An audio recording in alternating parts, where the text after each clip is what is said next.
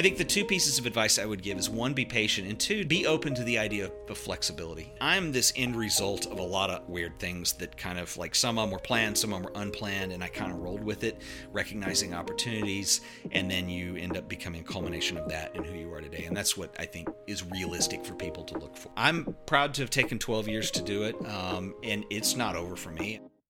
Hello and welcome to the Golden Hour Podcast, produced by the Polar Pro Studio. I'm your host, Dave Mays, and today's guest is photographer and YouTuber Ted Forbes from the Art of Photography YouTube channel. With over 640,000 subscribers and 12 years of experience as a YouTuber, Ted uses his skills in photography to produce a 360-degree look into the world of making images. Tutorials, photography challenges, reviews, and short films are all genres that Ted covers in his channel. I personally have watched the Art of Photography YouTube channel for years, and if you have watched YouTube in the photo video space over the last decade, chances are you have stumbled onto one of Ted's videos before. In our interview, Ted shares how he went from a more traditional job to full-time content creator, and we go into details of how he is able to run such a successful business in this niche. Before we get to the interview with Ted, I'd like to suggest you listen to some of our past shows if you haven't already. Last week we had Jordan Drake from DP Review, and a few weeks ago we had Kai W and Sarah Dici. And if you scroll through our back catalog, you'll see other amazing guests that we've had on as well. By the way, thank you everyone who listens to this show every single Tuesday.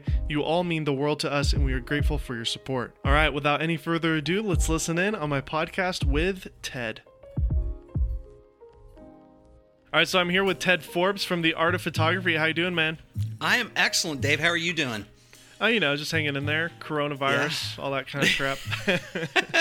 Social distancing, the whole 9 yards. Yeah, so we were just talking before we recorded. You're over there in Dallas area, and people are sort of serious, but not really. Oh, it drives me crazy, man. I'm telling you, it's like, I was saying we've been really good about, I will go to the grocery store, and we have a neighborhood store here, so I can be in and out, and they're super careful up there. They've got the lanes on the one-way streets on the aisles, the whole thing going. And, and everybody's wearing masks up there, so I feel like, they've got, but anyway, you like drive by the park, and there's people out there playing basketball and stuff, and it's like, really? Yeah.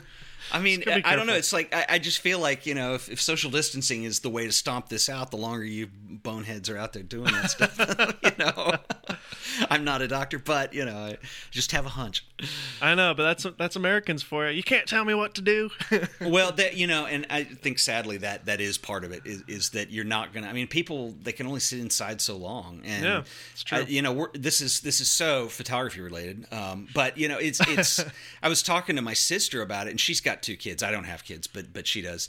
And it's just like, especially teenagers, like they don't really get it. And I feel for them because like I wouldn't have gotten it either. But she said the worst part is like neighborhood parents have just kind of given up. And they're like, oh, the kids are all coming over. And she's like, my kids aren't. No. But, yeah, I can imagine. You're right. I didn't think about that. Like, if I was a teenager, I'd be like, I'm invincible. Oh yeah, because I was clearly when I feared nothing. And the sad thing is, it's like, you remember your senior year of high school, and I feel bad for kids who are seniors this year. It kind of got denied everything. Yeah, and not to mention college students as well. That in a way, I think senior year of college is even bigger deal for some people. So yeah, absolutely, kind of sucks. I mean, but we reserve the right to have senioritis and blow classes off, and and just get ready for the big parties. But seriously, it's like it's tough, Although I'm sure also to the flip side is like, sweet, no school for like 6 months. Okay, I'm down with that. I started saying my nephew's been totally fine with it. He's, but he misses hanging with his friends. But that's another story. But yeah, no, it's definitely, I think it's different times right now, and I think in a lot of ways it's like, with the whole photography community and watching what our colleagues are doing and what we're all doing, even like making this podcast happen. It's like, there are opportunities for us. It's just very different, and it's hard to kind of accept them as at least the temporary reality right now. But I've had fun with it. It's. How have you seen just reception of your current content over the last 2 months? Are your view counts lower, higher, the same? Lower. lower. They went down a little bit, and I think, believe me, I've put many an hour of analysis into this, but I think obviously watch time on YouTube probably did go way up for certain types of channels. So if obviously educational stuff, and then maybe more entertainment types of things, and we fall into kind of a weird niche in the middle somewhere. Yeah. And the sad part is I think this comes down to economy, but if you've been doing a lot of videos about cameras, and we all have, because there's been a lot in the last 2 years that have come out with mirrorless, is that kind of content, all of a sudden people are probably a little less interested in gear fetishizing right now. They don't want to spend $3,000 when they got to pay rent. Yeah, and you don't know if you're going to get furloughed in some people's cases. I mean, I, in a lot of ways, I'm really fortunate to work for myself, as you know. I mean, it's like we can't get fired theoretically. Yeah.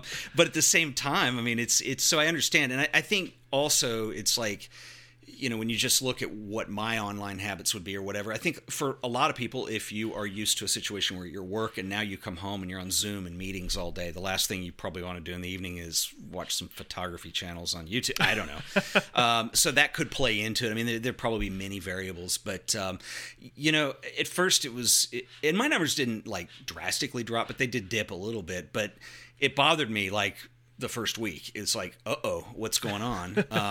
And so the way I've countered that is like, okay, well, hold on a second. It's like, we don't know how long we're going to be under lock and key on this. Yeah. And as a result, it's like, now may be the time to like experiment with new things and things I wouldn't have done normally. Totally. And like we're sitting here doing this right now, and I love doing stuff like that. So I've done some of that on my channel where I've done, kind of these Zoom call style things with, people I've always wanted to collaborate with that I know, but I've never had time to do it, because we're running around traveling and stuff like, well, let's just do it at home, And, yeah, exactly. Yeah. And they may not, they're very different format. Like I talked to Chris and Jordan both separately from DP Review, and I have another one I'm working on this week with one of the Nikon ambassadors. And, they're long form interviews, and I think some people might want to watch them and others don't. But the key is you can't get concerned about the view counts on them. You're just trying something new. Let's just have fun with it, and that's the best we could do right now.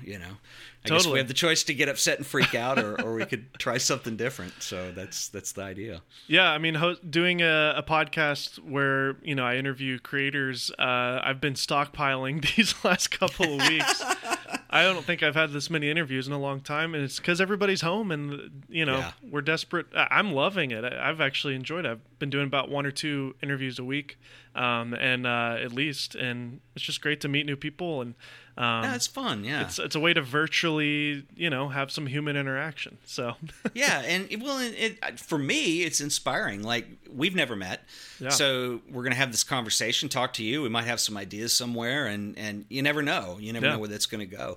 It's hard. The other thing that I did on my channel was I decided to bring back this thing I used to do called photo assignments, and the whole idea, and it's not particularly original or anything, and I think every channel's kind of doing some form of this right now, but giving people some, at least a direction of things they can photograph at home. Yeah. Using natural light or whatever. And I didn't really think of it like this when I went in. It was just like, okay, well, so I started doing them myself, which I haven't done in the past. And then I ran into some weird issues, and I thought, this is interesting because I could share like where I'm failing at this with other people, and like maybe that's useful for everybody. So it's actually been a lot of fun to do those, and I've actually changed the way I've approached shooting a few things. So I don't know, there's just little things that's like cool. that. Yeah, photo assignment, return, available light, photo assignment number 1, part 1. I'm looking at your channel here. Did I just fail my own photo assignment? Yeah. It's been one photo assignment. It's been effective. But, that's another thing. It's like, if I used to do them kind of as challenges. So every 2 weeks it was something new. And there's something to be said for like, okay, let's stick with one thing and let's really do a deep dive for a month or 2 months on this and see what happens. So you make a lot of videos. What's your schedule? Do you do 2 a week, 3 a week? What? It's all over the place right now, man. I haven't done any in over a week. But yeah, normally it's 2 or 3 a week. And my main thing is it's funny you asked that, because that's why I didn't do anything this last week, is that I've actually been trying to get a little bit more organized. I don't know how your content creation kind of goes in the video realm, so maybe you can give me pointers on this. But for me, the whole idea of, okay, well, let's say you have 3 cameras that you're reviewing or whatever. So why don't I do all my B-roll in one day? And then I can do all this in one. And I just, it's hard for me to work that, what's the right word on that? Organized, if I lack of the better word. But ahead of schedule, kind of like, this is for this one video that I'm going to put out in 3 weeks, that kind of thing. It's just I don't easier do that. for me to I'm too linear. fly by the seat of my pants. Yeah, how do you approach that? My man brain, I'm going to blame it on that. I'm too linear. It's always just one at a time. I don't go ahead of schedule. We interviewed iJustine's editor, Tyler, and he said that they'll shoot for 1 week. They'll do 3 or 4 days in 1 week, and they'll shoot the whole month's content in 4 days, and then the rest of the month they just edit. And I kind of like that because it's like, cool, I could just focus for 3 or 4 days on the shooting and then spend the whole month just on my computer editing. But I basically am like, one at a time. I got to post this by Friday. It's Monday. I'm going to shoot a little bit today. I'll shoot a little bit tomorrow. I'll edit the next day, and then there you go. I like what I asked Gerald Undone when we had him on the show, what's your schedule? He says about 1.5 a week. I like that 1.5 because it's like, he's like, I feel like 1 a week, I'm a little bit too lazy, but 2 a week isn't doable, so I say 1.5. That way I do maybe 2 next week and then 1 that week, and I'm shooting for the next week. So I like that. 1.5 a week is... you've got something this is nothing against iJustine. She's one of the hardest working people that I have ever met, and she's very driven, and she deserves all of the success she gets. I have trouble working... with, like, you were talking about Tyler, her editor. You're like me. It's like, here's the staff, right? But there's nobody here. It's you're just me. And it's a horribly unsustainable way to work, obviously. But at the same time, and I think this is the classic thing that we all get into trouble with, is that, I feel like, not that I have the supreme artistic vision with my YouTube channel, but at least, the way it comes out is the way I want it to. And it's just like, I guess if we were just hire somebody and do it, you'd get used to it. But it's such a change for me to approach it that way. I've just never considered it. So I was the other way around. I started my channel with Connor McCaskill, who was my shooter and editor. And so I started Kinotika before it was anything with him. He was helping me for free for a couple months, and then basically on a part-time basis, and then eventually full-time. And then due to financial reasons, we had to cut him, and now I'm doing everything myself. So it was the other way around, where I had to learn how to do everything. It's kind of like Kai, who had Locke during DigiRev and then had to transition to doing it all himself. I think shooting, and Jordan talked about this on his interview, having a shooter and a host is great because you can be out in public and it doesn't look as weird because there's somebody standing there with a camera and then somebody talking, and if somebody sees that, like, oh, they're shooting something, it's TV or whatever. What, talking into a camera's weird? Talking into a camera by yourself on a selfie stick, it's a little weird as a full-grown adult. Even more if you're doing a review, you've got a camera you're holding, talking, and I mean, it's totally and I don't know if you ever get over that. I mean, I've gotten more comfortable with it, but again, if I haven't done it in 2 months, like when we get out of the lockdown and the next camera review I do where I go out and about, it's, am I going to be able to because you just get kind of self-conscious about it. It's like, all right, I do not want to look like an idiot, but it's inevitable at some point. I think the Casey Neistat format where he was doing 1 a day, maybe he just got in such a rhythm, and he also just had the confidence to do it that he was able to pull it off. But in the photo tech space, it is it's different. You're having to lug around all this gear, and it's hard to nail all the facts too when you're out and shooting. Do you use a teleprompter when you film your videos? I've thought about it, but no, I don't. I've come a long way on doing that, because it used to be, when I started out, it's, I obviously don't have trouble talking ad nauseum, driving everybody nuts, but I used to do, you're going to die when you hear this, when I did the early videos, they were all one take, and I would do art history stuff, and it was And if I messed up, I'd have to do the whole thing again because I just never got in this practice. And also, it's like the way I filmed back then, the way we all filmed back then was different. You know, you didn't have wide-angle lenses that looked good, and it was incorrect to sit close with a wide-angle lens, so you just didn't do it. So the camera was halfway across the room half the time. You had mic'd up and lighting a certain way, and yeah, it was just very different the way everything filmed. And it was a tedious process back then. You're talking about 9 years ago, 10 years ago, right? 12 years ago. I started in 2008, so yeah, Oh my gosh. it was a while back. And yeah, I mean, the first 10 videos or so that I did, I used a Canon camcorder that still used the tape. What was it, the Super 8 or whatever it was called? I can't remember now. It was the digital 8mm thing.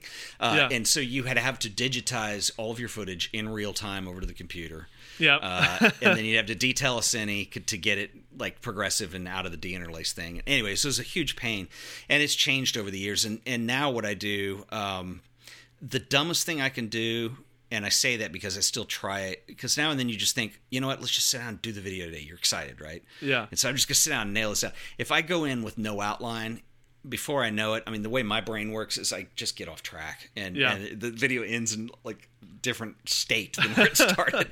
So I outline now, and I will write certain things out if there's a point I need to make, and then I go through the outline, and then I'll do it in takes and clip it up, and it's the best way to do it now. But I mean, it takes time to do that outline, but it really helps in the end. Yeah.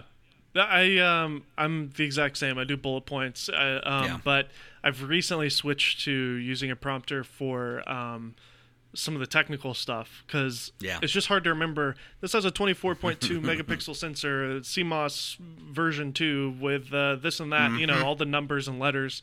For some reason, I can retain a lot of that information, and it's, I don't know, a skill or a gift for some reason that when it comes to camera stuff, I do retain that information, but I can't remember what I said to my wife 2 hours ago. Right. But what's funny is I can usually remember it when I'm talking to people, but for some reason when the camera's on, I don't save outtakes anymore. But it's like, why am I digitally hoarding this? But there's some moments where you get tongue tied and the whole thing, because there's a lot of especially with technical stuff. Phones get very technical when you're trying to remember what version of Snapdragon it's on, and and it's not 865 or what, it's something that'll catch you. And no, teleprompter's smart. I know that I've talked to Jared Polin about it. I know he uses a teleprompter for a lot of things. A lot of people are doing it, and it's I have one that I used to, this is another problem with like our industry. It's like I had about around the time I left my full-time job working at this museum, I was doing media production there to do this full time. I had actually built a teleprompter at one point, because all you need is the glass that will reflect, right? And special kind of glass you can get at Home Depot or whatever. So I made it out of a cardboard box. I was very proud of this thing. And then back then you had these iPad apps. Yeah. Eventually I broke down and I bought iCan. They make all kinds of weird accessories and gimbals and stuff. And lighting. Anyway, so I had this iCan. I still have it in there.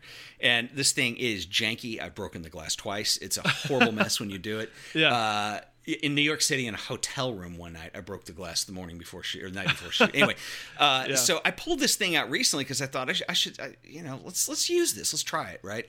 So all of a sudden, first of all, the stand, the iPads are bigger than they used to be, so it won't fit on there. Yeah. So I'm like, all right, well, let's just tape it down for now. So I tape it down, then I get the thing set up, and then I get the teleprompter. Well, the software is no longer made that you need. Yeah.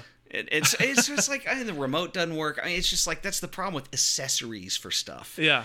They will bite you eventually. So it's like, it's true. I would have been so much smarter to buy a real teleprompter back when I bought this, because it wasn't cheap. Although I will say a couple of my friends, I think Gerald uses it. My friend Lee Zavitz uses it. The Parrot prompter V2 or something. It's just for your phone. It's just an iPhone one. Yeah. It just mounts on the front of your lens. It has a thread that goes on the front of your lens. It's a tiny little portable prompter, and the apps seem to be updated and working. All right, I need to check it out. It's because you sit you sit very close to your camera nowadays, because you're shooting usually on a wide-ish lens. Right. So you can just reach up and adjust it on your phone and control it with a little remote. All right, see, I'm going to look into this because that was the other problem with the iPad version is that it's just so big that the camera's like way back behind the glass. Yeah. And then you're into a longer lens. Oh, and that's the other thing. This thing is so massive, I can't see the monitor anymore. So I'm getting the Atomos out. You know, I'm just using the massive rig. Just using the normal flip screen on the camera and then just built into the lens. You don't have any mounts or any weird rails you have to put on there. And then you can Things even that become dated, You can even put it on a GorillaPod and go vlog with it, you know, honestly. With a teleprompter. With a teleprompter on it. I script my vlogs. But all right, I'm going to check it out. That's actually good advice. I like the workflow of it cuz I'll take my laptop with no charger, nothing, just my AirPods and my laptop, and go to the lake and just sit and write and go to Starbucks or whatever when those places are open again. Right, I know, I miss it. Anyways, but yeah, like on the high end of things, I think Linus Tech Tips has like 5 or 6 writers full time. They do, yeah. And you know, he's just reading a prompter, so. Amazing. Well, yeah, and as much content as they put out. They're doing one a day. I don't know how Linus could do it. Yeah, but there's a purity to the bullet points and just speaking off the top of your head too, and I think that's what people connect to with your channel too. So there's a little bit of the back and forth, you know. So yeah, and that actually, I mean, and you have to be conscious of that, as you know. It's like Linus is obviously extraordinarily talented, and he's got the type of personality where he can and you can tell when he's doing it when it's a really in-depth technical topic, and he's really good at making it not sound like he's reading. That's really a harder thing for me to do, which is why I kind of avoid it. But at the same time, it's like, well, you'll never get good at it if you're not trying. But yeah, so I try to reach that balance in between the two. I mean, you know, and sometimes I've done, because I don't know if he still does it, but I saw Kai do this early on, where he'll just he did a video years ago on how he does videos, right? And he does voiceover stuff, and that was kind of part of that formula, especially with Digital Rev.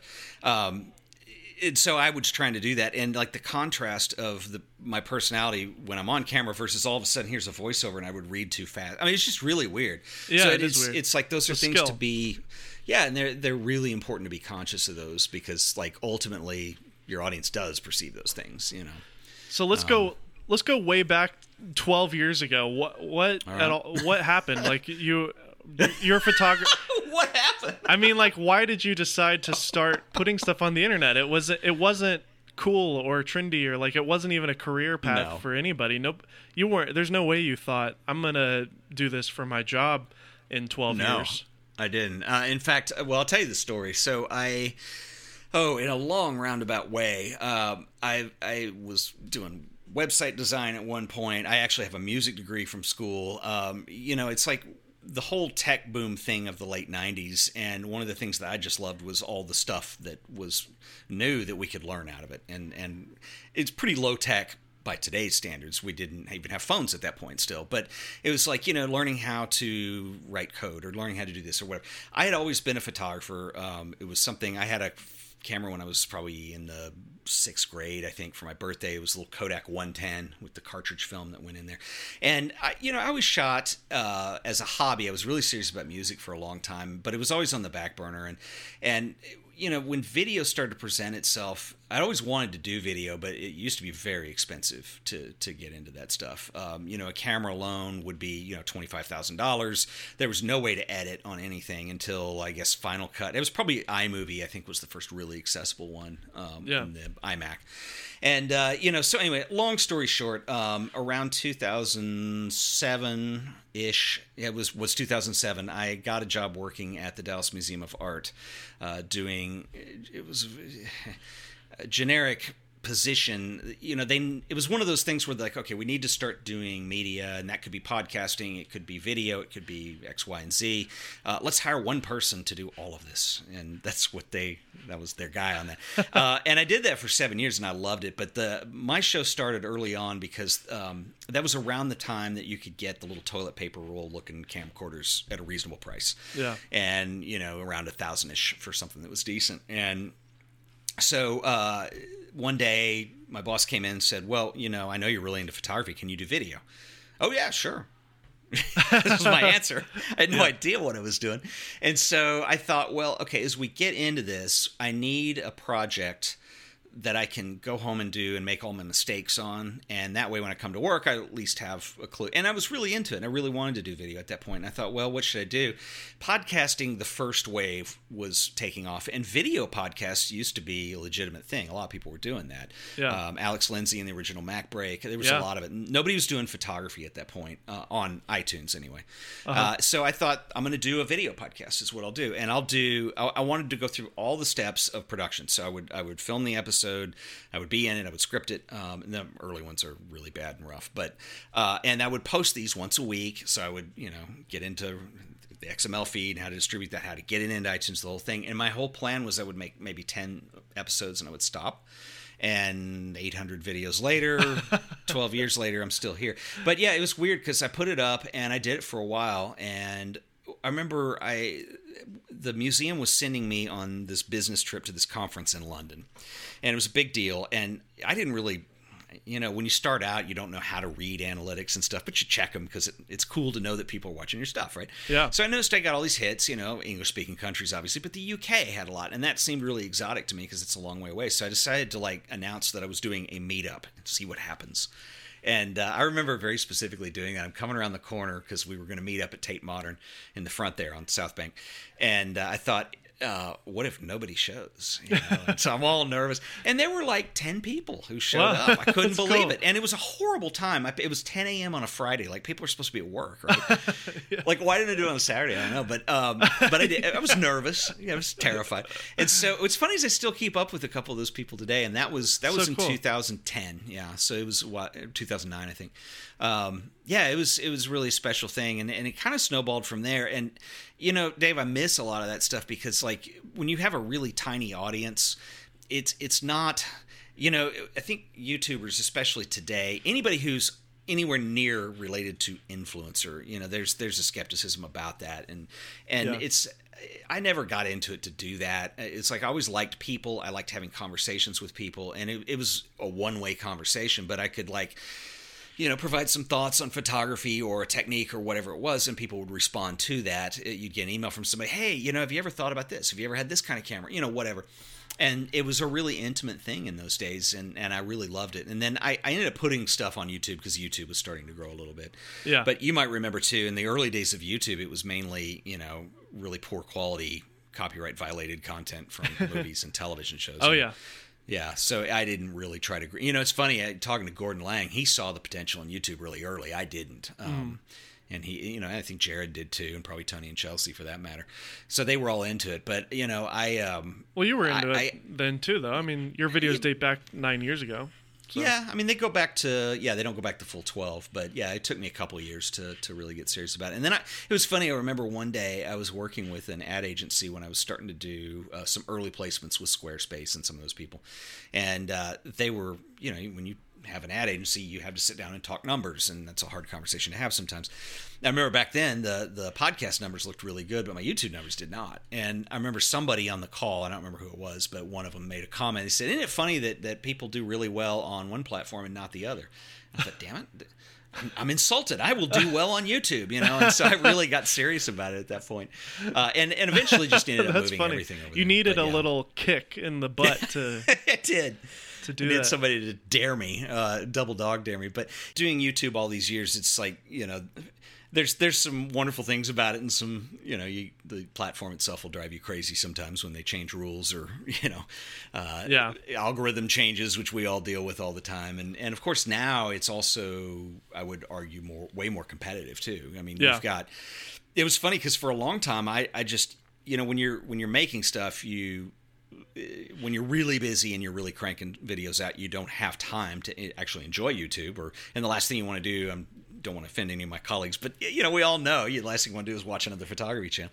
So for a long time, I just didn't keep up. And then I remember one day I was searching for something on a camera that was about to be released, and there were rumors circulating. And it was all these channels are popping. Who are these people? Yeah, and it's really well shot too. It's they're better than me. What's going on? Yeah, they have a really nice set, and they're the lighting looks great, but they only got 2,000 subs. I know, and actually, it's The production value is very interesting too, because that's something that can, or it should, I think at least, it does for me anyway. It kind of drives you and encourages you to up your game all the time. Yeah, I think we have. It's so. I think McKinnon. I think McKinnon is to thank for a lot of the new people that are high quality, just coming out of the woodworks. Peter was one. I would argue that Casey was, even though it wasn't really a photography channel, but he inspired me to start 3 years ago. So he did. He was inspiring, and he also redefined what content could be, which I think was massive. I think that Casey ended up, at least, and I'm only going to speak personally on this, for me it had a negative effect because I was trying to vlog at one point. And I still would love to, I mean, I love that whole ideal of it. It's not as popular as it was. He got out at a good time. But yeah, it's like, it's so easy to want to, like, this is what I want to do. And it's just one person doing it. It's like, okay. Yeah. But yeah, I mean, Pete was great. I think even there's like, I think Gerald has an awesome set, and I think his production is really good and inspired me to kind of like drive harder and that's fun. And then what's also kind of cool is like when you finally do meet some of these people and they're really nice, and you know, it's cool. So rising tide lifts all ships, and absolutely, there's really no. I don't think there's really any competition because there's still plenty of things to talk about. Everybody's got their own perspective, and that's what's so amazing about it. And there's nobody like you. For better or worse. Well, but I think you're right, and I think that was something that I struggled with a couple years ago, in all seriousness, when it's like all of a sudden Casey Neistat was, and not only was he entertaining and fun to watch, but he was extremely successful. Mm-hmm. And so, and this is the way I was looking at it, which was wrong at the time, is you start to internalize that, and you're like, okay, all right, so he's doing something right, so this is what I want to do. And then you start to copy that, and then what you don't realize is that you're never, you're just going to be second rate, whatever that is that you're trying to copy, whether it's Casey or somebody else, and it's a long road. And I think, I'm not trying to like crap on myself necessarily, but I think in my case it's been a really long road, and I don't feel like I've arrived yet. But at the same time though, I've had a lot of fun doing the whole thing. Heck yeah. So and it's hard because and I've seen a few people come and go even, and I think that's really hard with YouTubers, is that especially when you are really getting popular, and by really getting popular I'm talking about a couple of million views a month, and you're really pushing it. A lot of those people, burnout does become a big thing. Maintaining that audience becomes a pressure. Yeah. The algorithm is not built that way, and then things change on you. So I'd rather have the long, slow path and have fun with it. Yeah, I'm okay with that. And that's what Caleb Pike in our interview said. He said he views his YouTube channel like owning a stock in the stock market. And that's a good way of looking at it. It's easy to get wrapped up in the current algorithm and this and that, but like if you zoom out and look at what you've done over the last 10 years on YouTube and on the internet, it really has been this very gradual. But I don't know if you've had big peaks and valleys, but you do have this growth. Mm-hmm. I mean, you're about to hit. Your next milestone is 700,000 subscribers. That's insane. That's a ton of people. I mean, it is, but I mean that's cumulative. So it's like I'm very careful because like I'm just afraid that what I don't want to do is start getting caught up in a number and having it go to my head.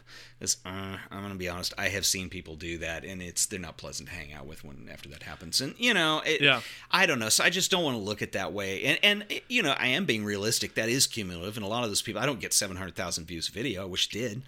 It's not how YouTube works. And in fact, the whole platform has moved away. Subscription doesn't matter. Yeah, but on the high end, PewDiePie has 100 million subscribers and he gets 3 million views a video. So the numbers on that don't add up either. So exactly. And so it just is what it is. And having fun doing it. Caleb is an interesting example of that too. I mean, there's so much that I've learned from Caleb over the years. And what a great guy. Too. He is a great guy, but just the videos that he makes, they're going to be more. I mean, he's chilled dude, Yeah. He doesn't talk as fast as I do. But he explains things so well. I mean, I've gotten so much, especially from color grading, and I'm like, well, I'm going to Caleb for this. He's my go-to for that. Yeah. And I finally met him last year. There was a Panasonic event that we were all doing, and I didn't know he was going to be there or anything. And it was funny. I was in the lobby of this hotel, and usually you come in early for these things. And was that right away. The S1H event? Yeah, it was the S1H. I was there. I didn't see you. I wasn't there long. We must have been on a different track because there was like an A and a B track for the S1H. There was. And we went, because I don't remember you there either. But I saw Caleb in the lobby, and we stared at each other, and I'm like, wait a minute. And it kind of caught me off guard. You know when you meet a celebrity and you're like, what is that? It takes you a second. I've watched your content for, probably at least 6-7 years now. And especially when you were really on the GH5 Panasonic kind of track, I was watching a lot of that back when the GH5 was new, and I loved all your GH5 Panasonic content. Well, thank you. I think that's I still use that camera. It's actually on the shelf in the next room, but I still use it all the time. Talk about staying power. It's like, look at all the cameras that have come and gone, man. The GH5 is still boss, it really man. is. Yeah. But at a certain point, you were doing, like you said, a lot of the videos. The earlier videos were just pretty straightforward videos. When did you start to? I mean, it's been a process. It's been over 12 years now. When did you start experimenting and trying different things and finding the format and the flow that you've got now? There were a couple things that went into that. I mean, I had. It's interesting. It's like when I started it, I just set out to, and I really thought there was a hole back then. And this was early on. This was before YouTube was what it is today. In 2007, iTunes was there, and there were a couple other people that were doing photography podcasts, and I just didn't think they were. I thought they could be so much better, And so I thought, well, what I want to do is I want to make the kind of stuff that I would watch. And so it was that simple. Okay. And I miss that because like today when you get into watch time and trying to hold people's interest, I mean, those things are more important. It's just a different challenge now. And it's good for me because like, I can sit there and talk about something for 20 minutes and very few people want to actually endure that. But I used to do a lot of art history stuff. I used to do a lot of darkroom, a lot of film. And, I do get slammed on that a lot in comments today because people want to see me go back to that, or they discover me through older stuff like yesterday. And then they look at the newer stuff and I've got a little more diversity to it. But I mean, I think one thing that for me, like in the beginning, or not in the beginning, but when I started realizing this is something that I'm now doing and I want to keep doing it, and I'm serious about it as a show, is that I never wanted to, and this isn't a very smart move and I don't recommend it to anybody, but I never wanted to shut out anything. It's like I love everything photography, and I would even argue cinematography, video related. And so there's no topic that would be off limits for me. And I say that's stupid because I think some people want to niche down and they only want to see camera reviews, or they only want to see this, or they only, and that's just not what I'm excited about. I like doing all kinds of different things. And so I think it was around the time I used to kind of really avoid doing any kind of camera reviews or anything.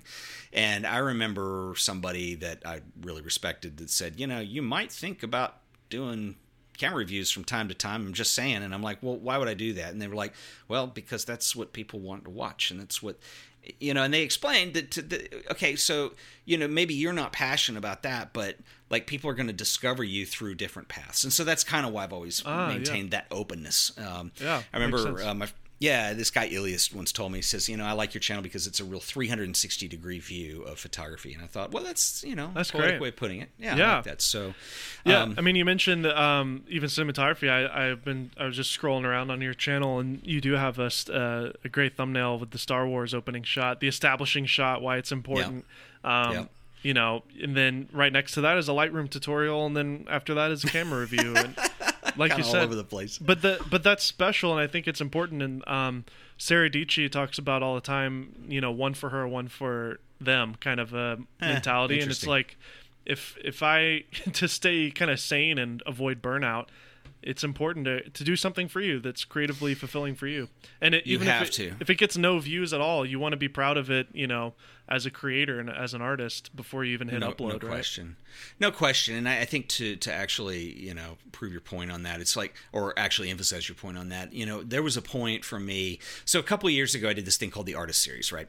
And the Artist Series, I was working with Ovation TV at that time, and they encouraged me to do a crowdfunding project. And they're like, if you could do anything, what would it be? And I thought, well, I always wanted to do interviews with living photographers. Again, the kind of stuff I would want to watch. And so I ended up doing a crowdfunded project project. I raised enough money. It was only supposed to be one video, but this is another flaw of mine. I got so excited I did 9 and actually spent a bunch of money on it. But it was still fun.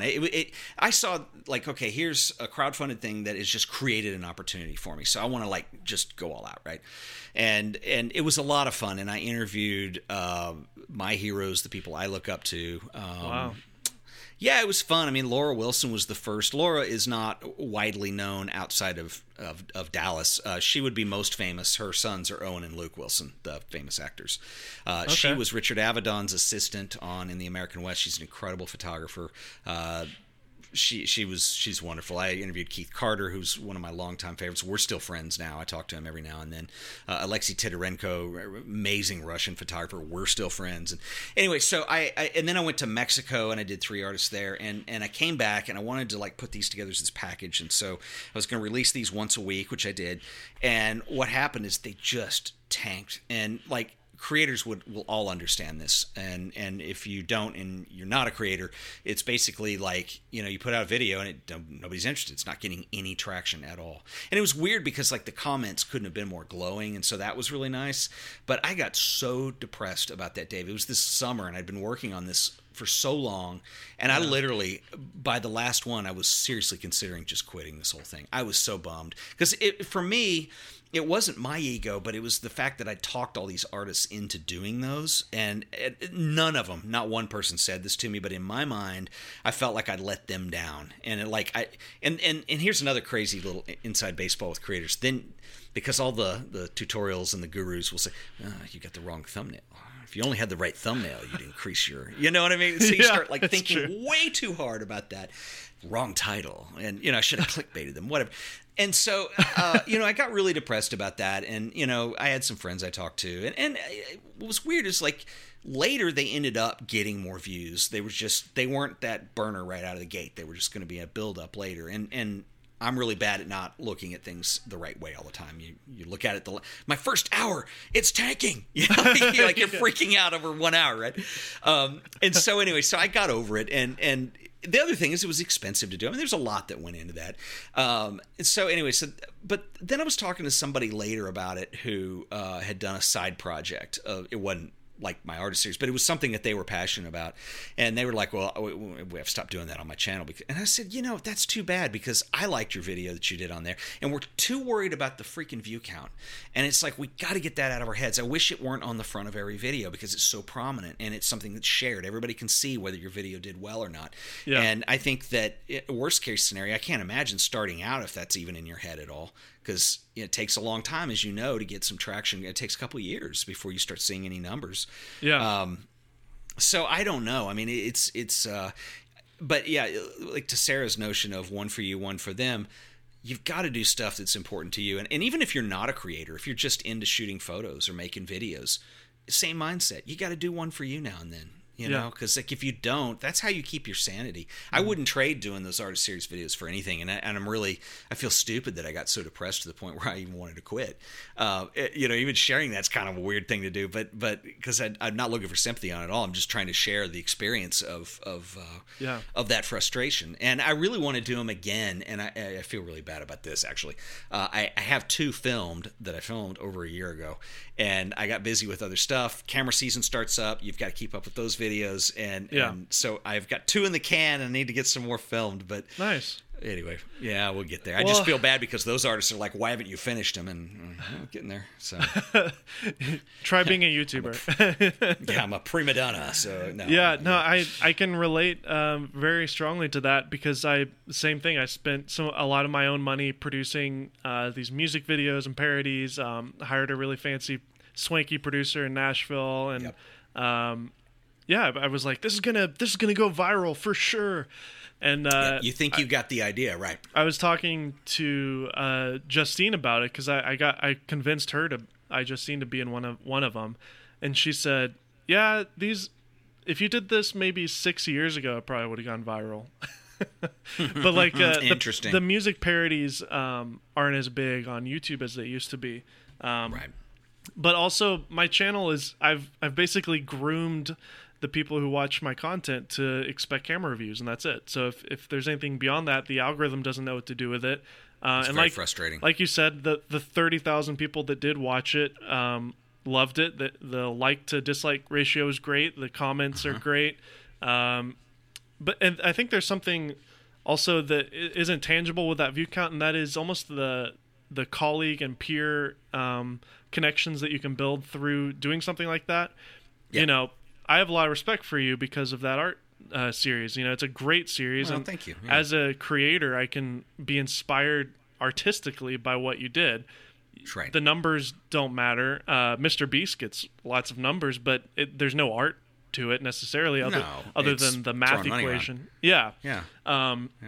So yeah, like as an artist, like you got to really think about, why am I doing this? Am I doing it to create art? Am I doing it for money? Am I doing it for this or that? And also maybe, you know, if you want to do something on YouTube like this, maybe there is another way to do it strategically, whether it's another channel or I don't know. But yeah, there's a couple thoughts on that. Like, first of all, when you were talking about your music parodies too, and Justine, this is Justine, like I said, she's one of the most driven people I've ever met, and she's very nice and she's very accessible if you can get to her, and she's very busy.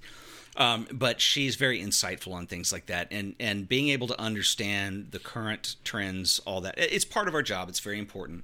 I'm not insulting your idea, but I'm saying that, you know, that's actually a really interesting observation to make. And I think the same thing could be said when I did Artist Series. I was really frustrated, and a very good friend of mine said, well, you're on YouTube. And YouTube is going to be more in the moment. Like you said, Mr. Beast, that's not a lot of thought and creativity go into, because it's a formula that's repeated. I'm not slamming him, but he understands that, and he's working within those constraints. And he would admit that to you.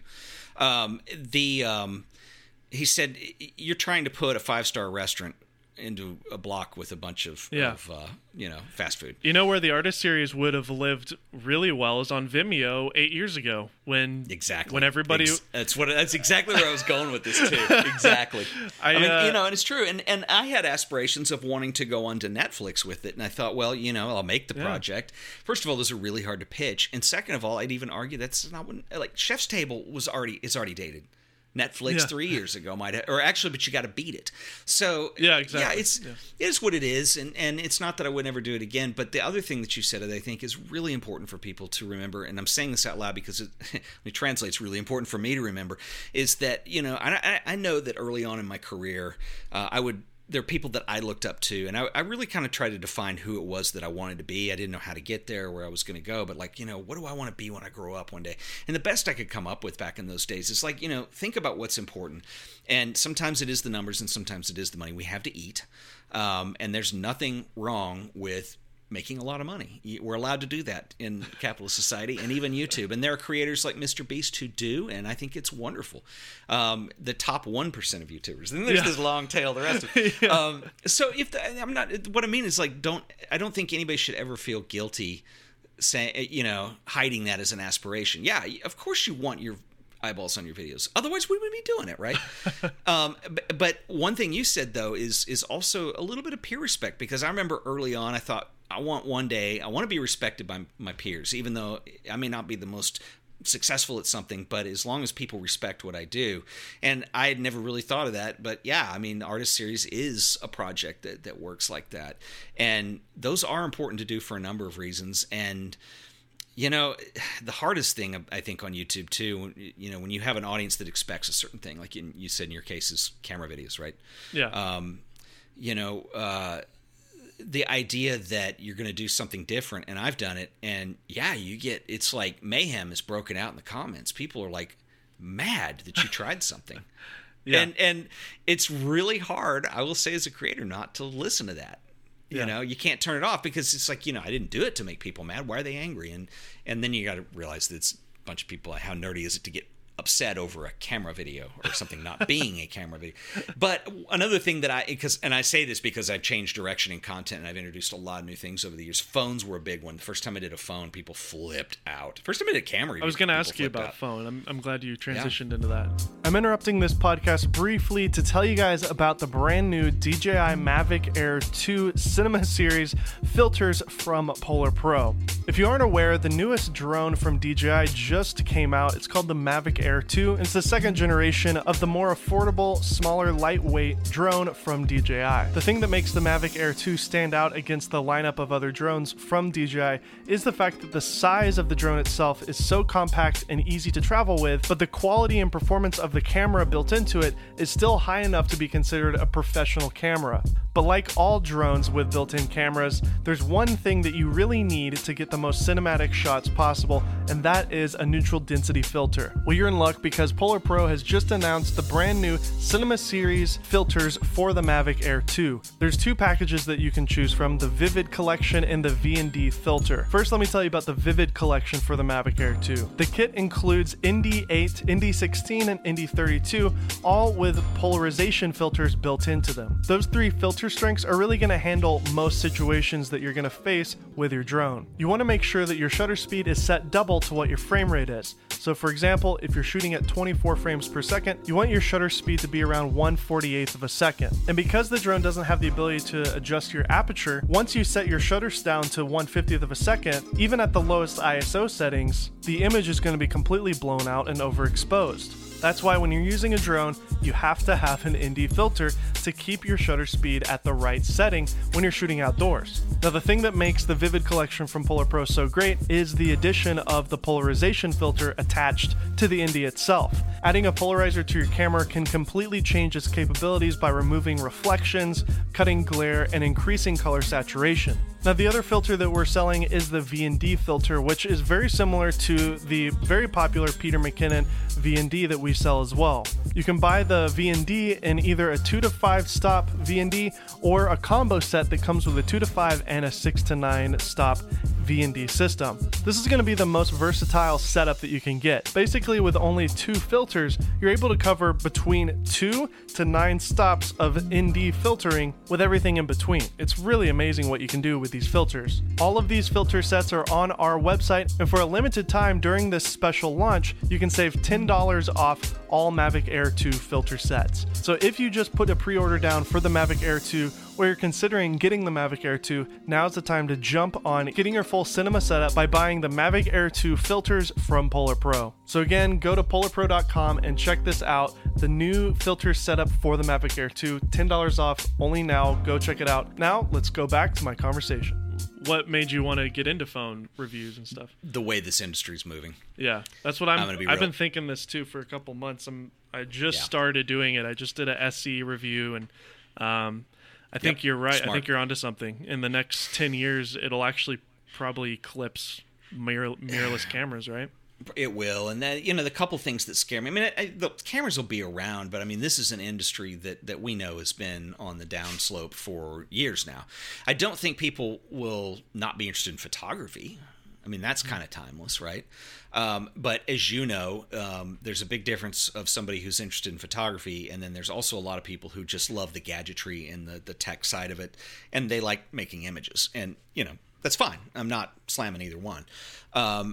But when you look at the camera industry and how the DSLR has been on decline, mirrorless is still, it hadn't been the savior, right? I mean, the sales aren't where they used to be. And then what really scares me is when you have a pandemic like this, that it's not the pandemic, but it's the possibility of the economy tanking again. That could change things again. I mean, there's a lot of little variables that go into it. But anyway, I started with phones because I'm like, I have to feel like, well, okay, so a couple things. It's like, I've done everything from film cameras to pinhole cameras, my earliest videos. Why am I excluding anything? I don't want to be all-inclusive Ted here, right? So, why am I excluding phones? Well, and actually, when you start thinking about it too, like the phone is fascinating because it puts a camera in everybody's hands, right? Mm-hmm. And then the way that's been used is it's everything from people still trying to be creative with it. I've seen some very creative stuff done on a phone, both in video and still photography. It's with you. Then it's like, like my mom uses it for more of a utilitarian purpose. Yeah. Like photographing something at the store to remember to look it up online later, or, something like that. And so it's democratized photography in many ways. ways. And photography now has changed a lot. I mean, you have a lot of people who, you know, when they'll ask me for career advice, even they're like, how do I get into galleries or museums? And I'm like, well, you die.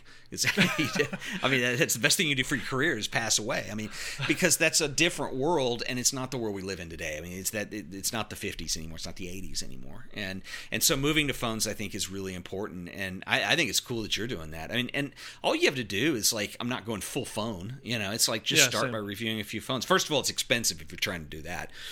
Because you're probably like me. I don't have all the connections with all the companies to just get phones. It's $1,000 for these flagships or more now.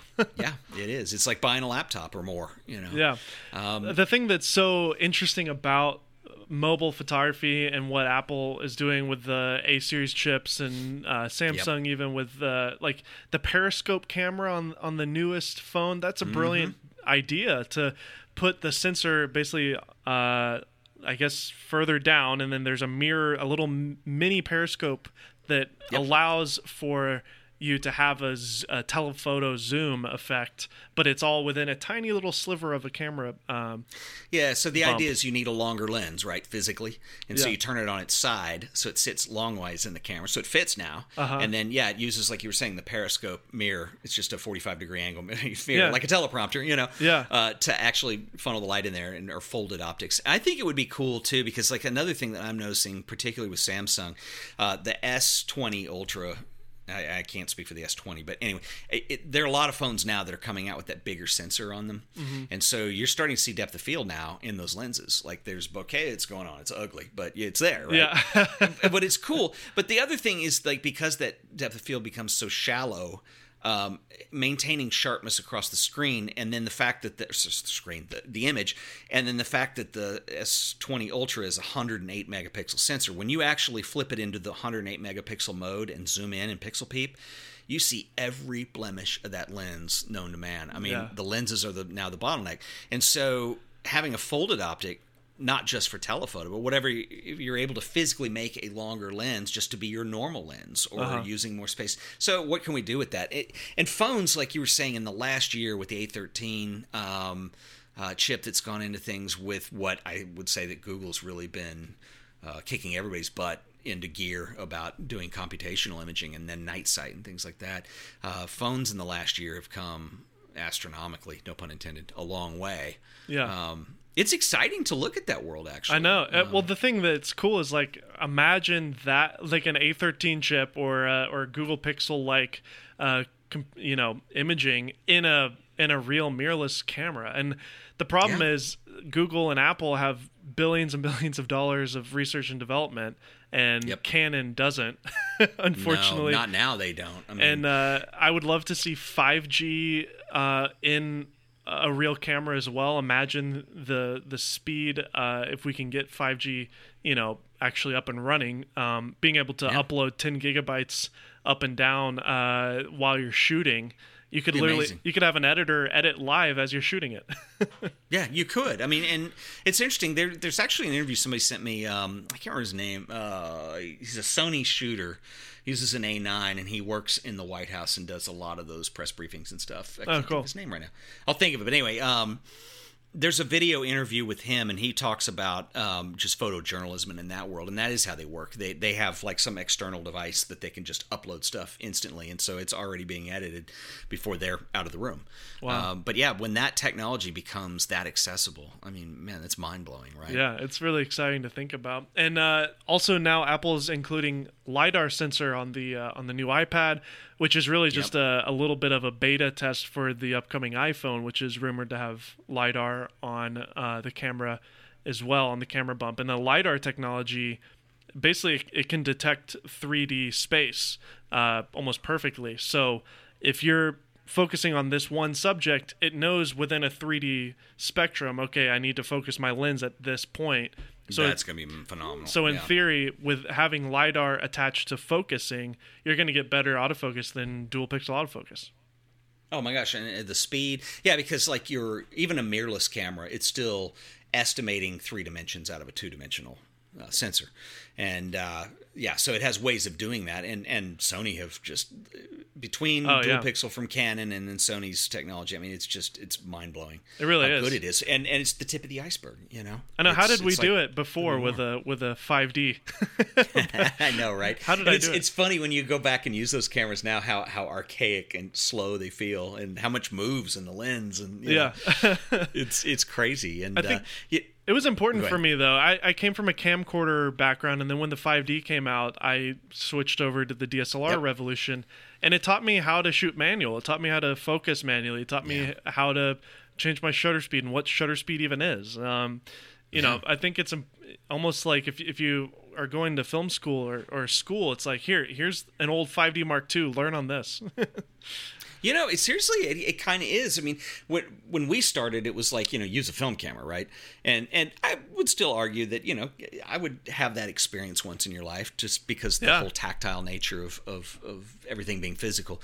But yeah, you know, the 5D, at least it was digital, I guess, at that point. And it's funny, Jordan and I were talking about how many careers did that launch. I mean, that camera really did change it for all of us, you know. Seriously. I still have mine, too. It's sentimental. Have you hacked When it? that came- Did you try the Magic Lantern hack on it? Oh yeah, back ever? in the day. I don't think it's currently hacked because I think the last firmware update knocked it out. But I mean, I could rehack it. But the you know, for me, it was like when that camera came out, I was pretty broke. It was attainable. It wasn't astronomically expensive. Yeah. And so I saved and skipped lunch and did the whole thing. And finally, I got it. And when I got it, I was just so over full the moon frame. 'cause- Yeah, full frame Yeah, it was- video. Oh my gosh, it's insane.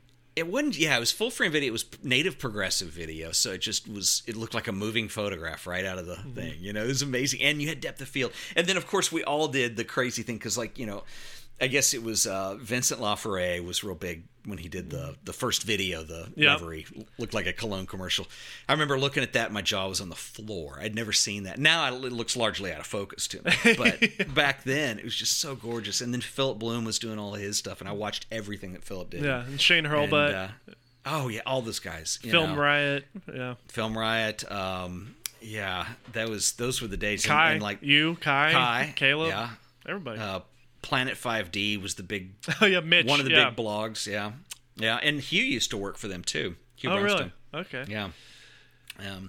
But yeah, so I mean that was a big game changer. But but you were asking though, technology wise, and the thing that kind of concerns me now, and I don't know. I mean, it's just like when I say it concerns me, it's just on my mind.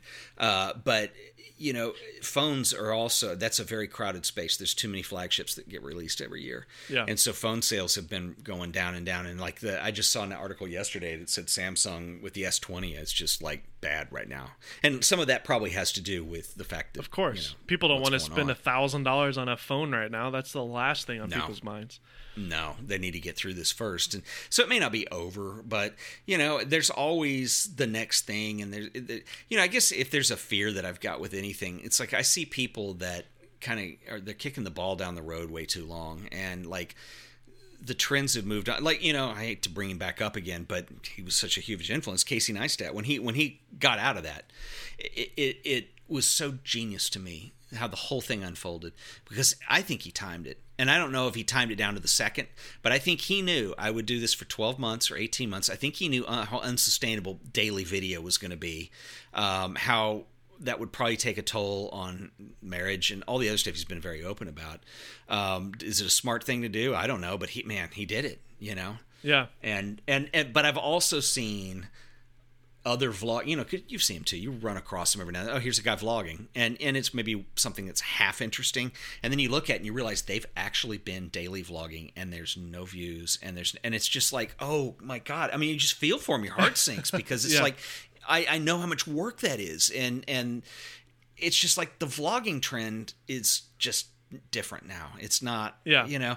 So he was able to ride the wave. It's a very surfer move, I guess, in terms of media production. But, you know, we all do that. And like, you know, we were saying, we look at our careers differently, and what Caleb was saying about, you know, it's just longevity. But I do worry about the whole idea of having this photography show. And maybe, I don't know, maybe it's like the versatility in that, and the fact that, like, okay, when cameras aren't selling, I'm still talking about photography. I don't know if it's sustainable for a career at that point, but, you know, phones are a big part of that. I just don't know, you know. It's like when you see... I'm dating myself here, but the 80s metal bands that are still touring, and it's like, man, haven't played the stadium in 3 decades, and it's like, why? Def Leppard still out there crushing it. Oh yeah, and it's like you see them torturing themselves, and it's just like, I don't know. So I have a fear, I guess, in the back of my mind. When Van Halen announced that David Lee Roth was coming back, I was like, right. What? No way. That's awesome. And I checked it out. I was like, oh, okay. It's not good. It's not the same. Sorry, buddy. So at what point when you were doing your YouTube channel, you mentioned quitting your job and all that, like, was that a struggle for you, and you're married, right? Yes. Yeah. So like, how did that conversation go? Was it great. Was it a comfortable transition? Were you already making money on the channel, so it wasn't that big of a stretch? Yes. Okay. So what happened was my wife I actually met at the museum, so we both worked together at the time, which actually I would even argue was it was a strain on our marriage too, because it's like we went under a major management change at the top, new director, and then a new bunch of people right under. And it was awful. It was a nightmare. The guy was a nice guy, but the way people handled that, and I think that the upper management played into it a little bit. They liked the fact that people didn't know and were a little on edge and a little afraid. And I thought it was BS. And it was made clear that I was not going to get a promotion or an expansion or help or anything. And it was a dead career at that point. I'd done it for 7 years, which I felt was a long time. It was a nonprofit, a big museum, 250 employees. So massive space downtown, the biggest museum in Dallas. And I think I enjoyed it, and I liked a lot of the people there, but I think I'd gotten out of it professionally what I was going to get out of it. And I was interested in doing something new. And, my wife was great about it because she said she was very encouraging. She wanted me to do that. She said, now's the time for you to make the jump, and maybe I'll make a jump another time, and then, the rock will shift. And of course it did much later. But so the way I did is I was just terrified because I had freelanced before and I didn't want to be broke again. And I knew how just it's feast or famine. Anything can happen. It's hard, for if you work for yourself. And so this is me too. I think that looking back, I should have just like manned up a little and over the years in various situations and had just lived by the seat of my pants just a little more. I get really worried about things. And so I saved $40,000 into the bank. It took me a year to have that much extra money. That's amazing. I made sure I had my computer owned. I owned my camera gear. So it wasn't hard. It wasn't easy, but it took a full year. And even then, it was like, one more project. I want to do this one more thing. I want to do this one thing we're doing in New York. I want to interview this one more artist. And finally, my wife's like, she got to the point where she'd come home and she's like, she would work really long hours and she'd come home. I'd already be home, already working on videos, have something done. I don't know how I did it back then. And she'd come home and she's like, so how was I said, hey, what's going on? She's like, oh, not much. How was your day? And I said, well, guess what? And I'm ready to tell her something. You quit your job? I'm like, I haven't given the notice yet, but I was telling you this other thing. So that went on for a long time. And then finally I was just like, I decided to pull the plug and I did it. And it was weird, man. I didn't know what to do with myself at first. It was just like, it's invigorating, liberating, but then there's all this pressure. And I think the first thing that happened was I left the job, and 2 weeks later, my wife and I went on a trip with her parents that had been planned a long time before. And I remember going thinking, no, I'm supposed to be working. And, it's just like this weird pressure that you put on yourself. But, I wished I'd done it a lot sooner. It's weird when you go out on your own to do something. Money is a huge concern. You've got to figure out how to have that covered. And there are ways to do it. And I would even, and it's funny because I just didn't know at the time, but now that looking back, and I'm much wiser in my older age, you can monetize a channel with a lot less viewers. You just can. Mm-hmm.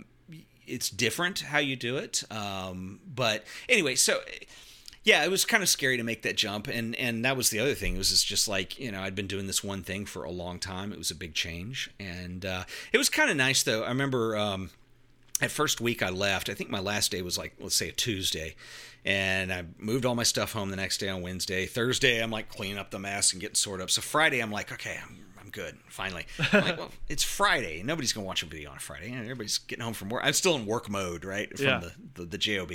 And so I thought, you know what? Screw it. I'm just excited. So I turned on the camera and I made this video that was super short, but it was basically thanking everybody for their support because I've left my job this week. I'm now independent. And so big things are coming. And I don't like doing those types of videos because they never be. And it was so cool. Petapixel picked it up after an hour. And I'm getting like all these views, and people were like congratulating me. I got lots of comments, and it was wild to see that kind of get shared and spike. It was DLK who did it, and DL's such a cool guy. And anyway, and I've thanked him for it since. But it was funny. I got my first spike off that. It was really awesome. Sweet. It was It wasn't. And it's funny because like there's so many videos you could probably say the same thing that like you almost didn't do. But for whatever reason, at the last minute, you just decided to go ahead and say, "Screw it, I'm doing it," and it's one of your most viewed videos now. And it's weird. While we're on the topic of money, if you don't mind me asking, what are your streams of revenue right now? All over the place, and that's how it has to be when you freelance. I remember. And this is just a little bit of preamble. This is why when I freelanced before, and when I say freelance before, this was pre-museum. I was doing anything, wedding photography. I'd build websites for people. Whatever creative work I could string together. And one of the mistakes that I made back then that later, actually, the guy who does my taxes now told me, because I'd never closed my business. He said, well, keep it open. Are you making any money? And I would take a little freelance gig here or there.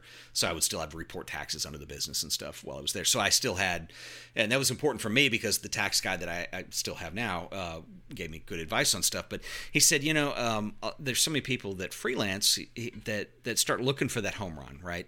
You're swinging for the fence because if I could just get this one thing to go through. And I think people make the mistake, especially on YouTube, of looking at AdSense that way. Like they know it pays crap, right?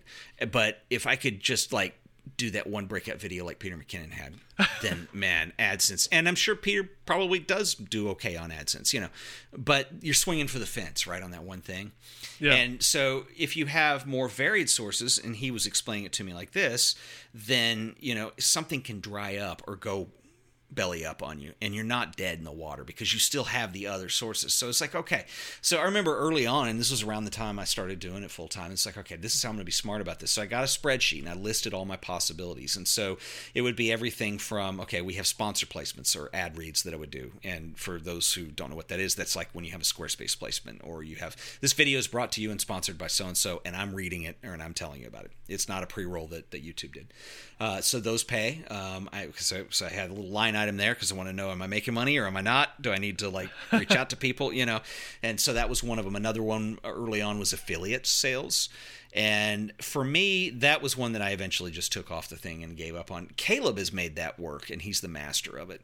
And I know a little bit about his method on that, I think, because I accidentally did it once. I did this video on just building this rig out of parts and stuff for like a vlog rig, and like they were under $10 parts, and I like raked affiliate sales that one month. And it's like, so again, swinging for the fence. If you're trying to sell cameras, you're not going to do it. But I do know, like, Steve Huff and Ken Rockwell and some of the guys who are the big bloggers who had websites back in the day. They've always done very well off affiliate sales, and I've just never gotten that kind of traction off of YouTube videos. But so that there's an example of one of those that a revenue stream that just didn't work out. Selling your own product is, I think, very important too. I've only recently started doing that. A year ago, I did my first preset pack, and I just launched my second one. So that's something I can talk about. Those I like because you're putting your money where your mouth is a little bit. So if you think, okay, I should be having sponsorships and people that pay to have me do their ad reads. Well, why don't you have your own product and sell it and see what happens? And so that can be a really good gauge of things. Yeah. So that's a big one. So yeah, those are the big ones. AdSense, it's on there, I guess, but it's like, it's so unpredictable what it's going to do. Yeah. I always see that as like a little bonus. It's like, okay, cool. That's right. Yeah, there's some fun money. It's really, not a part of our budget. It's just kind of a thing. It's my wife and I see it as an extra. It's like a little thing that I'll put in the business account for purchases, or maybe we'll go out to dinner. Yeah, exactly. And sometimes you have a surprise month, and it's nice. Yeah, exactly. So but that's what it is, and it's anything you can be creative enough to think about. And I've seen people do some very creative things with, Jared Polin. And I know he's a very strong personality. Took me a long time to warm up to him, but he's like Justine. another one of the most driven people you'll ever meet in your life. And when you look at how he runs his business, and he's very successful with it, a lot of it is video courses. It's, and that's a hard one too, I think, for YouTubers, and especially speaking for me at least, is that, okay, I could do a video course. All right. What does that look like? Well, you're so in the mode of giving all your content away for free and pouring all of your creativity into that. So, but, the way Jared does is, okay, well, think of something that's different that you could do that you wouldn't even feature in your show. Because the reality is like, when you're selling something, a course, let's say, to get people to buy it, you're not looking to get everyone to buy it. That's impossible, right? So come up with something that's going to be of interest to certain people, and you can end up doing very well and making money doing that. And I think these models work for channels that are even like smaller, starting out, having your own product, things like that. Yeah, totally. They're really important to do, because that's the other thing. You probably get this too. There's a huge audience on YouTube that's just convinced that we are paid off by Sony and Nikon or shills, and we might. The reality is those companies, they don't give us anything. No. I mean, they might fly us out to something, and they pay your way on those, and they make it worth. I mean, it's better than putting you up at Motel 6 and thumbing their nose at you while you're out there. But, because they know we're doing PR for them. They don't tell us what to say. But they don't understand. There's a perceived way of how they think we're all bought off and that we're all millionaires, and that's not the truth. Far from. No, not at all. And maybe some of that comes from people who are what do they call it? Panasonic ambassadors, and there's Nikon ambassadors, and those types of people are But those types of people on YouTube, if they are there, the Fuji guys, for example, they're very clearly like, hey, we just so you know, we work for this company. Because the law requires that kind of. Yeah. Photo Joseph doesn't shy away from the fact that he's a Panasonic ambassador, Sure. Sure. And he's like, I'm not going to talk about Sony because I don't care, So, and I'm not getting. I don't know for certain, but when somebody's an ambassador, that's why that wouldn't work out for me ever, because I would assume that you are pretty much expected not to talk about other stuff. Yeah. So it needs to be a product that would void the whole relationship of even being an ambassador. And you and I both know Joseph. He's a wonderful guy. Totally stand-up dude. And he loves Panasonic. I mean, I've gotten him talking about old cameras before and stuff, and like he's mentioned all these models. Oh, did you? I still have it on my wall. And it's like, oh my God, he's intense. But that's what you want an ambassador to be. Like they're out there campaigning for your product. So if you're Panasonic, that's what you would want to get. Yeah. I think what people do though is I think it's the what they don't realize is how many thousands of creators, if not higher, there are on YouTube as a platform. And I'm talking about everybody in every niche. And then you do see people that go to the very top, the PewDiePies, right? Yeah. Do you know how rare that is I mean, even Casey and Peter hit a home run with that. And I think that's probably the most relatable to us as a photography channel. And all are very deserving of their success. I've never met any one of those people who didn't work excruciatingly hard. I mean, it's just impressive. Peter can be a machine sometimes. I mean, it's crazy. And I have an enormous amount of respect. So, but what I'm saying is I think that people start to look at some large creators, and I haven't seen one in a while, but there have been points where you hit drama with some of the big creators. There were with vloggers at one point, and they start looking like spoiled children who just make a lot of money, like bad actors in Hollywood, and that is not how YouTube works at all. It's In fact, it's also, have you ever noticed, it's kind of funny that YouTube, like the revenue split when you do, we're talking about AdSense, when you do revenues 55-45, right? Is that what it still is? I don't even know. I'm not sure. I never check in. I don't know. But it's 5% more to you, right? Uh-huh. So you own your stuff. So if you ever do anything stupid, they can wash their hands, and legally they can say they had a majority stake. I'm sure that's why. Oh, yeah, that's a good point. Yeah. Yeah, I just feel like YouTube doesn't trust us sometimes. I don't know. It's like we're always having to pay for somebody else's mistake, Yeah, I mean, it's a business. Yeah, but the thing is you and I aren't doing the Tide Pod challenge. No, we're not Logan Paul stupid. I mean, that's what's great. That's what's great about this niche is every single creator that I've met that you would consider in this field, they're all amazing people, very friendly. Every single person has been a joy to interview on this show, and good. I'm glad to hear that. You know. That's that's one thing that I noticed too. Is it's like when I started, I went for years where back then, camera companies were not talking to YouTubers at all, ever. I mean, it just wasn't, they were still doing print media and stuff like that in the early days. And so there was never a reason for, most YouTubers, we all live in different cities. There was never a reason for any of us to ever meet one another. And I never met anybody until, I think it was around 2015. I think Jared might have been one of the first people I met at a Canon thing. Tony and Chelsea were there. And so anyway, and then when I started doing Sony stuff, when I met Jordan and Chris, and there's some just marvelous people that are in this. And I think it's so cool that everybody, I think we all understand it because, like, you'll know what I'm talking about, Dave. How many people in your neighborhood host a podcast on a YouTube channel? Nobody. When you've had kind of a challenging day, because it happens to all of us sometimes, maybe the machines aren't working right and whatever. Yeah. And, it's not like I can call my buddies and go out for a beer and they'll understand the YouTube woes. It's just not going to... Yeah, exactly. Most of them, it's like when my wife works at a school, and it's like one thing I dread are the cocktail parties around Christmas because, like, I don't want to hear some. So, what do you do for a living? Yeah, it's hard to because you want to. I mean, the needy artist inside of me wants everybody to know. Look at how cool I am. I'm a YouTuber. But then also, sure. It's also like, yeah, I make videos on the internet, and then it becomes the topic of the conversation because people are fascinated by it. I mean, it is interesting, but also like Jordan Drake says, I photograph cameras for a living. Yeah. I need to start saying that. That's actually really funny. So, kind of an oxymoron. Yeah. Yeah. So it is fun to have a little network of people, and I think people do like what you're doing with these shows is really cool too. Yeah. I can't wait to. I'm going to go listen to some of the other stuff. This is yeah, man. The last month has been insane. We've had some incredible guests on. I think it's just because coronavirus. Everybody's home doing nothing. I told you I have nothing to do, so this is perfect. So. Yeah, thank you for being on. No, it's great. Yeah, so I mean, we're coming up to almost 2 hours here. So I glanced over a minute ago. I hope this hadn't gone too long. No, it's perfect. I have a horrible habit of going on forever. So to kind of close the interview out.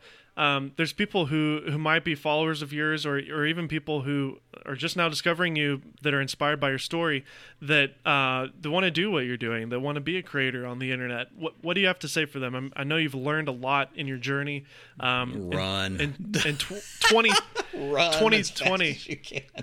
Yeah, as fast as you can in a nutshell. No, make it as long as you want. I'm teasing. Some good meat. I want the meat. Give me the meat. Well, it's like I'm fortunate in that I have never been really discouraged by people. In fact, I've usually been encouraged, and I know that different people are different. Like, I have friends that I've talked to, and they think I'm a lunatic for trying to work for myself. Like, their world consists of they're good at their jobs. I'm not calling them suits or shills, but their world is comfortable as long as they're with something that's already established. And, they're probably smart in some ways. Because, it is kind of crazy doing what I do. In fact, my dad is an illustrator. He worked for all these magazines in New York in the 70s and 80s when I was a kid and went to the Olympics and all this stuff. And he paints for a living. It's an unusual thing. And people were like, you're so lucky that your parents are creative and artistic. And I said, well, at the same time, they also know how difficult it is. And so they actually tried encouraging but also careful, and so I would never discourage somebody from doing it, but I think if you understand that everything is a long road ultimately, and like I have such a love-hate, and I'm back and forth like with Gary Vaynerchuk, because I think he gets so crazy and a lot of it is so repetitive. But one of the things that I do love that he stresses a lot is patience. And patience is something that I think a lot of people lose sight of. And I can tell you from experience of 12 years, man, I know Peter McKinnon. He's a wonderful person. I think that the overnight success that he had in the Cinderella story that is couldn't have happened to a nicer person. It's not real. I didn't have that. Most people didn't. And it's unusual to have that. And I'm not saying it's bad, but don't ever have your expectations set because your hero did it this way. I'm proud to have taken 12 years to do it, and it's not over for me. I feel like there's so much more. I'm not retiring tomorrow financially. It's but I'm happy with it, and I enjoy the things that I've done, and yeah, I think that's what it comes down to. And if somebody wants to do it, I think the two pieces of advice I would give is, one, be patient, and two, be open to the idea of flexibility. because like I think I was doing an interview with Chris Hirschman the other day, who's a Nikon ambassador, and that's what I love about his career, and I kind of noticed that it's kind of been my career too, is that I'm this end result of a lot of weird things that kind of like some of them were planned, some of them were unplanned, and I kind of rolled with it, recognizing opportunities, and then you end up becoming a culmination of that in who you are today, and that's what I think is realistic for people to look for. So, and if you can hit the home run, great. Just like I didn't. Most people don't. But slow and steady wins the race. It's the old classic tale, and it's still true today. Yeah, and I'll add one thing to that, and I think this comes into this conversation here, and a lot of what we've talked about is make friends along the way. That's really important too, because again, sometimes it's hard to commiserate with people who don't understand what it is that you do. So find people that do, and sure, they're work colleagues in a way, but that's cool too. It's important, you know. So. Well, yeah, I mean, this is the first time we met. Do you want to be friends? Yeah, we'll be. I'll be your friend, Dave. No, this is great. I mean, it's like, but see, here's the funny thing: is I've seen your videos before, and so I sit down, and we've literally like a couple brief tweets this week. That was it. Yeah. And we've had this 2-hour conversation, but that's what it is. It's like because we feel like we know each other's work, and so it's a real natural thing to sit down, and that happens a lot. And I think it's cool, you know. Well, that's flattering. So, thank you. Yeah, Dave, I enjoyed this. Thank you for having me on. This was a lot of fun. Thank you so much for being on, and everybody go follow Ted on The Art of Photography. You're on everywhere: Twitter, Instagram, YouTube, all the stuff, all the places. Yeah, the stuffs. So yeah, go subscribe to The Art of Photography, and thanks again, Ted, for being on the show. Dave, thank you. Appreciate it. We'll do it again sometime. Heck yeah. All right, thanks, man. I hope you guys enjoyed my conversation with Ted Forbes from the Art of Photography YouTube channel. Again, I want to encourage you guys to go subscribe to his YouTube channel if you haven't already. Chances are you already do, or you've at least seen some of his work in the past. So go check out his YouTube channel. It's got some amazing content on there. Also, I want to encourage you guys, if you're new to the show, to go back into our back catalog and look at other shows, see if anything stands out to you, and give it a listen. It really means the world to us for you guys to stick around, to subscribe, and be a part of the Golden Hour podcast. We post new episodes every single Tuesday. It's a joy for me to host this show, brought to you by Polar Pro. Once again, I'm Dave Mays. This is the Golden Hour podcast, and we'll see you next week.